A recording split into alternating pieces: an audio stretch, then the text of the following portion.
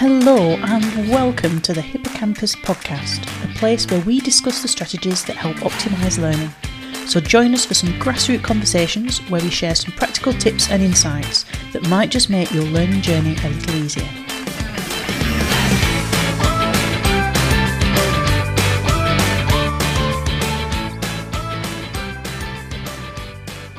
In this episode, we are joined by Dr. Khalid Kareem. We cover traits of perfectionism in medical students and when this becomes a problem, and also procrastination and how to deal with it. Dr. Khalid Kareem is an Associate Professor in Medical Education at the University of Leicester and a consultant child and adolescent psychiatrist in Leicestershire Partnership Trust. Academically, he works with the Academic Support Unit and is a module lead on a Master's in Clinical Education. He has published on a wide range of topics in mental health and lectured to a wide range of audiences on topics within mental health and neurodiversity. So let's join hosts Kish and Gaia, who are medical students. Hello, welcome back. How are you doing, Gaia? I'm good, thank you. It's only two of us on today of the Hippocampus. I know, yes.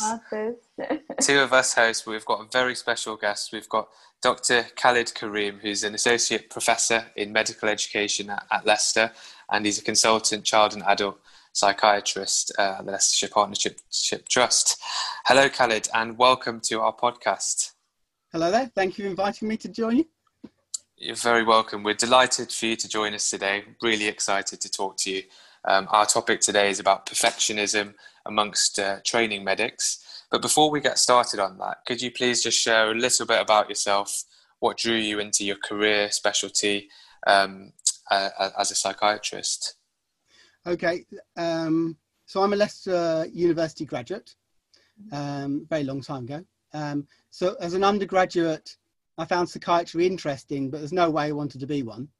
And I did an intercalated BSc in microbiology to do infectious diseases. It's a bit different, isn't it? Did my house jobs, including that speciality, decided it wasn't for me, did 6 months A&E, then realised I like working with children, did 2 years of paediatrics. And during the last 6 months of my placement, I had a very forward-looking community paediatric consultant who allowed me to spend some time in child psychiatry. And I realised that was really suited me far better, how it works. And then I applied and got on the training programme and went from there, really. I think that what I took from this, and what I tell other people, it's a bit off the topic today, is that find something you like doing as your career. Yeah. Because otherwise it's just a drag. Absolutely. What I also like is the fact that you kind of weaved your way through the specialties to figure out what you finally like. And I think that's something that I'll take on board as well, to not just stick to one. No, it's worth weaving around. And also so what's really been good is that so A&E, I think everyone should do A&E. It's a really interesting experience. Yeah. Definitely that. And then paediatrics has allowed me to develop a specialist niche area in child mental health. So I look at a lot of children with medically unexplained symptoms, as well as autism, ADHD, which is my main bit. So having a knowledge of paediatrics has been helpful. But I always advise, not quite the same now, but have a little winding career until you find the thing you really like doing. Very good advice. One of my colleagues has done paediatrics as a career, got membership. Psychiatry as a career, got membership, became a consultant, and now GP. Wow, very well rounded that is. Absolutely. Off the topic, but I think it fits in with how I see medical education, really. So we wanted to start off with the topic of perfectionism, and we know that doctors have very high aspirations for patient care, and they're highly respected members of society. And we wanted to know, does that drive perfectionism in medics, and is it an inevitable outcome in doctors or people in this kind of profession? So I think first of all, before even describing perfectionism, the whole selection of medical students goes for a particular group of society. So and I've always tried to tell my students that generally, as very bright individuals, big medical, you are already outside the 95% confidence interval. Yeah. So you're the unusual ones, and everyone else is the normal ones. And I think that carries with a lot of the traits medical students have. So they have traits, all different varieties of students I see, but they have I think there's certain traits which are encouraged in the application of medical school. So you're supposed to show that you're high achieving, but high achieving in not just medicine, studies, but high achieving in outside activities and leadership and all this other stuff you get, And so it encourages a certain type of person, particularly when they go for with A levels, which are science based. Humanities is probably one of my interests in psychiatry. And I think that also, I know there's more people doing humanities at A level now and getting to medical school, other routes, but generally it's still the exact sciences. So by that, we're attracting a particular type of personality. Yeah, because you have to have that form of discipline, I guess, to learn the sciences, to learn the facts, to practice the questions. Yeah. I think that's kind of ingrained in us, what I found when I did my A levels, and you kind of take that forward, don't you? And what kind of traits do you think? So you mentioned there's a specific type of trait that these medical students have. What kind of examples of those traits do you think that we have? So yeah, you get, most students who are listening to this podcast know that when people said A levels were the hardest exams they ever did, they were lying. Okay. They come to medical school, and after about 6 or 7 weeks, you're going, right. And so, but the thing is that up to that point, their perfectionistic trait in the student has been very valuable, because they've been able to achieve a very defined curriculum to a very high standard. But unfortunately, when they get to medical school and you're bombarded by a tidal wave of information, how do you learn it to that high standard? You can see that kind of, and what they've done is their revision techniques also mirror that kind of way of doing things. And they start getting stressed very early on because they want to do everything. Yeah. And unfortunately, because of the competitive nature, particularly deciles, you're then pressured even further to get it perfect, aren't you? So if you've got some perfectionistic traits, it's going to be encouraged in some ways. Absolutely. And I think the decile thing does bring about a big talking point, doesn't it? Because even if you've done very, very well and you've achieved high grades at medical school, you could still end up at a middle decile, but that doesn't reflect, the level of performance that you've achieved. And I think that's a big thing, isn't it? Because you look at that and you say, oh, I'm in the middle or I'm towards the bottom. But actually, it's not about where you are relative to others. It's about performing well yourself and being able to acknowledge that and take confidence from it rather than be disheartened from it. So I definitely can see how that can kind of push into the perfectionistic traits and make them a little bit more harder to manage, really, as a medical student. But you've got to remember, when I went to medical school many years ago, there were no such thing as deciles. You either got honours or you passed. So that level of pressure wasn't there. And so I know, because I was very, very, very, very low ranking in the first year. I think I was number 100 out of 103 at the end of my first year. But it didn't matter because I was aiming to pass. Yeah. And the thing is, when you look back at your career, there's so much that you've achieved as well, so that things like that really don't matter in the long run. And I'm sure you can agree with me in that sense, because you're probably sitting here like, oh, well, I've done this much in my life, I've helped so many people. That mark that I got in my first year of medical school means nothing to me. Do you think that kind of resonates with you? I never found, I found other exams after that, but never quite the same. Well, I had a really good time in my first year, but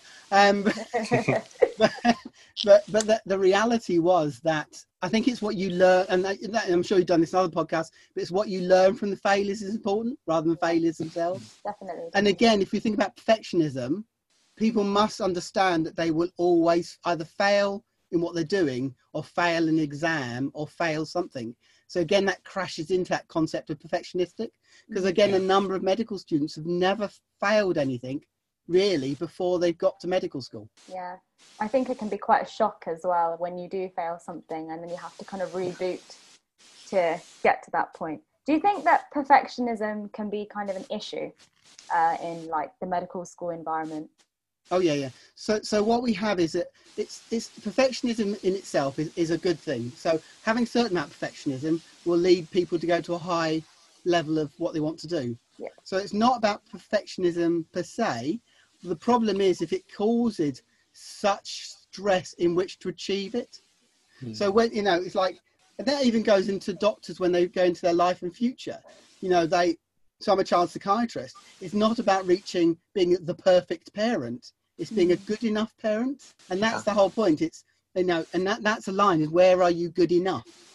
Okay. So the perfectionistic element is again, a good thing. But if it's putting too much stress on you, or you're not finishing your work, so for example, you're revising, but you're only revising a certain amount of it because you're trying to get everything right, rather than seeing the broader picture, then you've got a problem. And so for me, as a psychiatrist and interested in academic sport and pastoral sport, it's the stress it puts on people, their own personality traits, and how do they learn to manage those internal traits? Because there's no definition of perfectionism. I think I read somewhere, I put in my article, it's that it's a state of mind where the individual sets very high standards for themselves and others, which are difficult to meet or require exceptional effort. And actually, perfection itself is an impossible reality. You can never really get there. But actually, if you watch some people, they're really, really burning themselves out at an early point. They study through the night. They study an enormous number of hours. I mean, it's repeatedly shown that you really only have concentration for learning for about 4 or 5 hours a day, probably about 4. The rest of the time, if you watch people, they're messing around and they're drifting off or procrastinating. Yeah, maybe tea. Yeah, absolutely. I can't help but think that there's a common theme, I think, which is kind of running through where something you said, which was really powerful. You said it's not about being the best; it's about being good enough. And I think the really important thing is our environment, because we're constantly looking around and thinking, are we the best? And we're surrounded by high-performing students in high-performing environments with high aspirations all of the time. So it's difficult to feel the best. But I think it's much better, like you said, to just remember that we are good enough. We don't have to be the best, because it's such a high standard that we are subjecting ourselves against. And I think already that notion. Yeah, exactly. So it's interesting. They take very high performing people, and then have winners and losers. Yeah. And it's really tough. It's really tough. I always joke, and I've always said this, that becoming a consultant is more of an endurance test than a test of your own personal brilliance. Yeah. Because you've got to get through all the layers. Yeah, absolutely. definitely. Graduate exams and house jobs, or now foundation jobs, and CT training and ST training and this and that and the other. So it's much more of an endurance test than anything else. And you mentioned that word endurance. We wanted to explore the link between perfectionism and burnout. And it's interesting how you use the word endurance to kind of associate this. There is this big pressure, and there is this kind of wearing down process, and we have to be kind of tolerant to that. Do you think that perfectionism can lead to burnout, and it can cause people to end up in those places? So over my career as a psychiatrist, I see lots of young people, who have sort of neurodevelopmental problems or mental health problems or things. And at the end of the day, now I'm very much going for getting people to get a balance in their lives. And it's the balance that enables you to have the endurance. It's to have fun, but work. So sitting in front of your desk all day long, because you've got to get it right, is actually a real waste of time. You're better having a few hours, going doing something fun and coming back. So I've told all my students to make sure they have some time off, first years, to have some time off during the Christmas holiday, just for themselves, because you recharge your batteries. But again, if you think about the perfectionist who doesn't believe that unless you get it all right, they drive themselves on, and they never really get the rest. And if you don't get the rest, you get the burnout, because your brain can only take a certain amount. Absolutely. And what kind of advice would you give to students who are sitting at home now? They're listening to this and they're thinking, they can kind of catch themselves. They're thinking, that's me. That I'm the person who is going upstairs and burning myself out because, I'm putting myself through too much. What kind of advice would you say? Because they might have heard it before, recharge your batteries, don't overdo it. But what practical ways can they kind of change that outcome so that they don't end up burnt out? Okay, so there's lots of parts to that question. The most important thing is be true to yourself and realistic. Okay, so understand how your brain thinks is actually really important, because it's the one thing that's going to allow you to recognize your own drives. Yeah. Okay, because it's like anything else, unless you recognize there's a problem, you're not going to do anything about it. So, and the causes of perfectionism are huge, so some people fear failure, some want to can't manage the judgment of others, so your friends might be doing better, or your parents might be expecting you to do really well. You might be one of those really competitive types so you're competing against each other. I want to be in the first decile or second decile, and actually, at the end of the day, it probably makes very little difference in the big picture of things. I want to be that person that's doing well, or otherwise you might have poor self-esteem. You might not think very much of yourself, and the only way you get your esteem is through your work. So they've got to recognise where they fit in that. And the other thing is, we're seeing lots more students now who've got traits or on the autistic spectrum, and that's a sense of, and for them it's a sense of completeness. So again, unless they feel it's completed, then that leads to perfectionism. So you've got all these reasons why you why you may have this problem. And then you've got to think about your thoughts about the world, haven't you? You've got to really think, why am I really doing this? How can I recognize I'm doing this?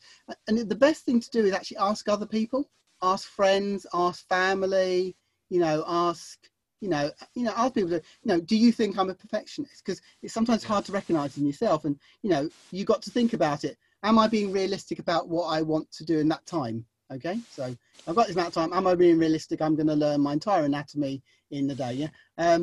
Is my thinking very black and white? So unless it's perfect, it's not right. Do I catastrophize very quickly? A lot of perfectionists will procrastinate because they don't want to face the failure or the thought of failure, so put the task off to the last minute. That's the link of perfectionism, procrastination. So or they may have difficulty finishing the tasks. They take longer than they should do. They never feel it's complete. They never feel they've done a good project, because they feel they could have always done more. I mean, a lot of people like that anyway. But is that feeling, it again comes back to good enough. And or my best favourite one is when they generate lots of to-do lists. To-do lists, they can be a killer, can't they? Especially if it's very specific. I used to be like, I kind of resonate with that in terms of GCSE time. Like I would make sure like I'd go through like this part of my textbook or do this part of like the essay or whatever, and my to-do lists were very long, and I did get through them, and it did allow me to do really well, but I was knackered by the end of my GCSEs. And luckily we had a big holiday to kind of recover from that, but I learned that I had to kind of just go, the day I was revising, I had to kind of feel how tired am I?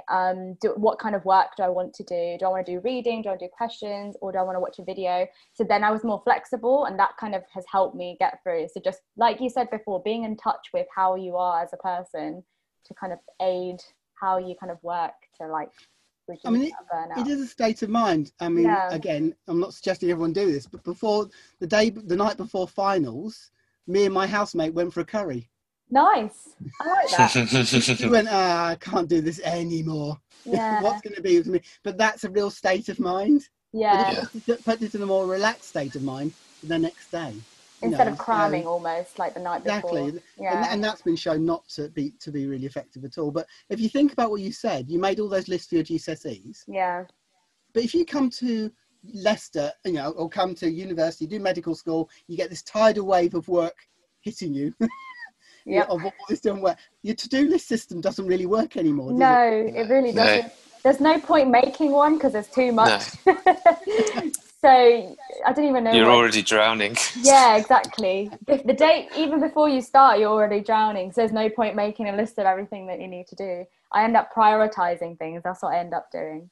And I think for those students who are starting medical school, they've got to realise, I think everybody felt they were drowning at one point. Okay, and you kind of knuckle down and get on with it, but there was definitely a drowning feeling at various points. And there are parts of the curriculum you will hate. Yeah. And I think renal physiology. It's good that you mentioned that, because for people who are listening, like, I never realized that I was going to hate. I thought I was going to love the whole of medicine, the whole of my degree. But there are aspects that I just don't want to be revising, but I have to find an exciting way to do it.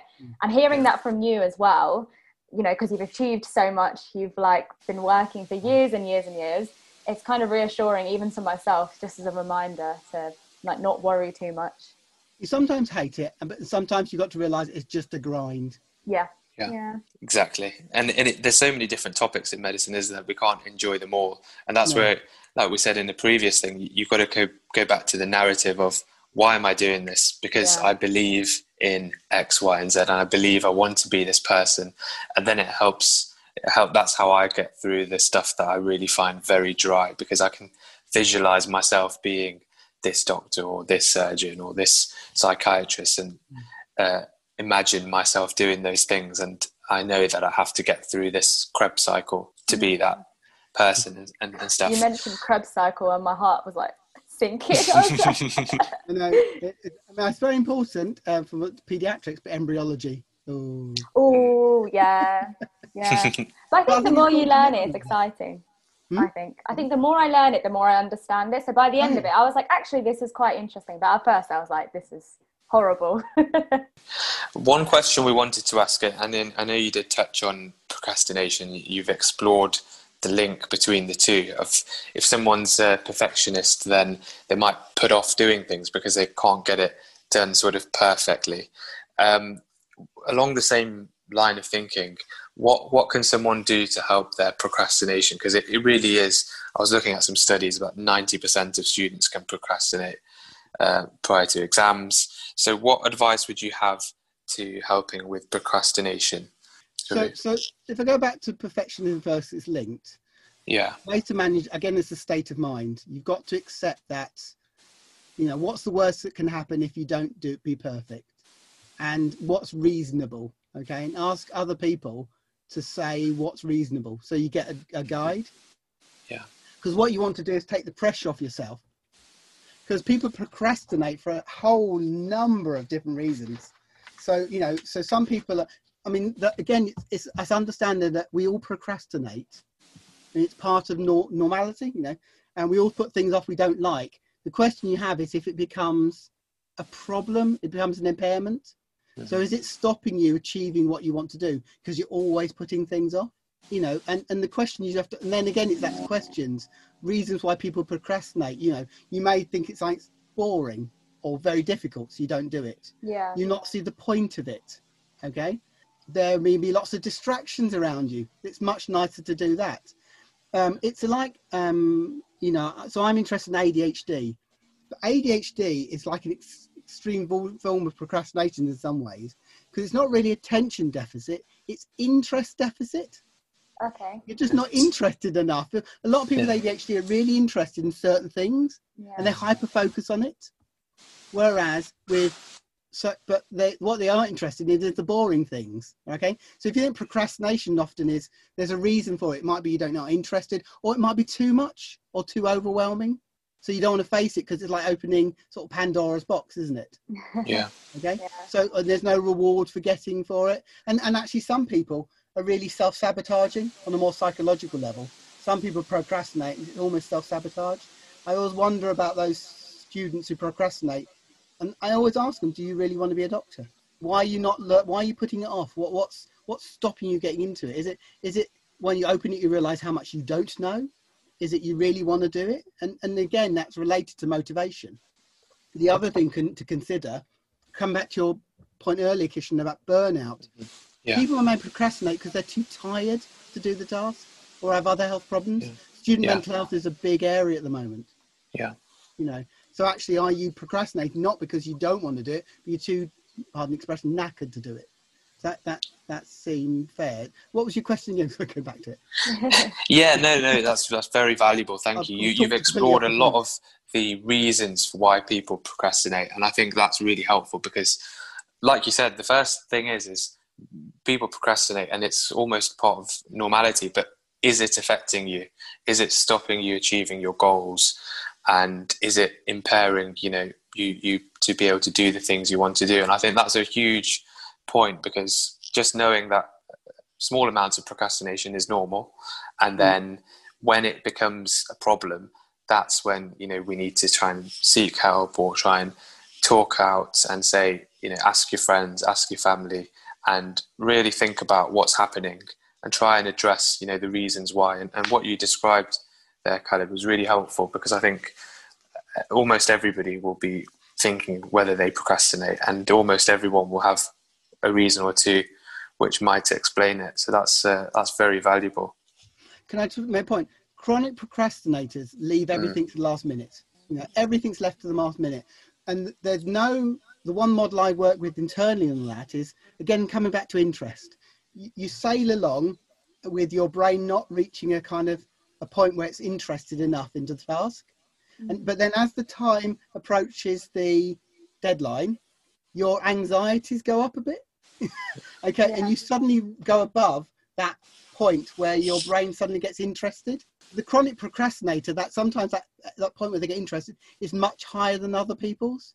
So it takes a lot further along the curve to get to that point. Yeah. You see where I'm coming from? Yeah, I can kind of visualize that almost in terms of like your average person who procrastinates versus someone who really leaves everything to the last minute. So that makes sense, yeah. And actually, if you ask them what's it like further away from that deadline, they say, I just really can't be bothered. I'm just not interested, because their brain, and they often say, I can't do it. I've sat down to try and do the work, but I can't do it. And it's because their brain's not aroused enough. It's not interested enough in the task. And the question you have to ask yourself for revising is, how do you get your brain interested? Yeah. So that's about working in groups and working. And that's why we say now work in groups, work in teams, have study buddies who can test you and get you more actively learning about it, so you're not stuck in this, I've got to rely on my own brain. You kind of use other people to kind of fuel your enthusiasm for something. Exactly. That's really important, because both Kish and I know that Kish, you like working in groups a lot, and I used to work in groups a lot at school, but less so now. But I do have people that I can go to and like let them know, like, look, I've got this much stuff to do. By this time, I'm going to get this done, and I'm going to tell you if I feel the fear that I'm going to procrastinate because I don't like that topic. So I think you've highlighted a really important point there. Is it easy to procrastinate in groups, though? Is that a problem? Yeah. What was really interesting is, as I've gone through my career, I've seen the amount of psychology and sociology in the undergraduate course reduce. And personally, I think I can understand why some of it went. There's no doubt about it. But actually, the whole concept of group dynamics, social cohesion, is really important for explaining the behaviour of COVID. COVID's identified. It's not the fact It's not the fact that people are told what to do. It's they don't do what they're told to do. So because the more people that don't do it, the more they don't want to do it. So if you're in a group that don't all procrastinating, you'll feel safe together. Because if he's not doing work, then I'm not going to do work. Yeah, so because it's all together. Kind of And so the group thing, it's all about the concept. I did talk the other day on stress, and I say at the end of the day, we're just basically monkeys, and we're a social monkey. We do what everyone else does. Just copy them, basically. If everyone gets their phone out in the lecture, you can watch everyone around them get the phone. Yeah. So I think that's something that I might pick up on next time if we ever arrive in a lecture theatre, especially in the... Ever again. No, what you do, simple experiment is walk along the street and suddenly look up. And you'll watch how many people around you will look up. That's a good experiment to do. Because we're all driven unconsciously on that. But coming back to procrastination, I think you need to realise that people need to realise there's a problem, and they need to figure out a way. And there's loads of stuff online on how to help procrastination. But there's different set of things you can do. Often do the most difficult task first. So people do the most difficult task first. And that's why they said the book called Eat That Frog by Brian Tracy.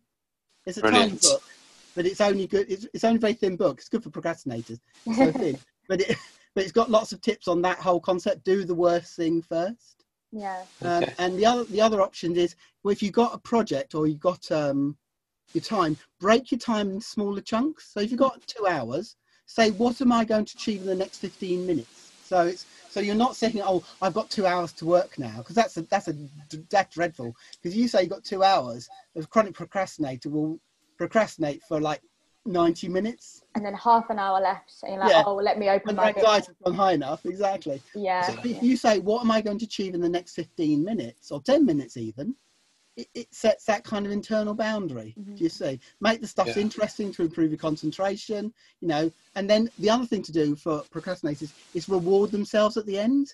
Yeah, definitely. Do something positive that you only get if you've done it. Yeah, that's solid advice. That's very helpful. Thank you so much, Khaled, for all of your great insights and tips. And I think all of our listeners will be listening to this and be finding it really helpful. So we're really grateful to have you come on. And we're moving on to the part of the show where we'd like to give our listeners a recommendation. So do you have any kind of, I know you alluded to one earlier, do you have any recommendations that our listeners should read or have as a result? So there's Eat That Frog by Brian Tracy. That's a good book. The Anti-Procrastination Mindset is another book. Okay, it's got lots of ideas in that. And if anyone heard of Ryder Carroll, he's designed something called the Bullet Journal. The Bullet Journal is better for people with ADHD. There's loads of stuff online about this, but bullet journals teach you how to organise your life into what's important and what's not. Because again, the procrastinators will do the things which are not important. It's maybe important to them, but not really important in the big picture of things. Brilliant. So thank you so much, Dr. Khaled Kareem, for your expert advice and your recommendations. If you enjoyed our podcast, please leave us a review and give us a follow on Instagram at the Hippocampus Podcast or Twitter at hippocampus_pod. And if you've got any thoughts on this episode or ideas for any future discussions, please send us an email at hippocampuspodcast@gmail.com.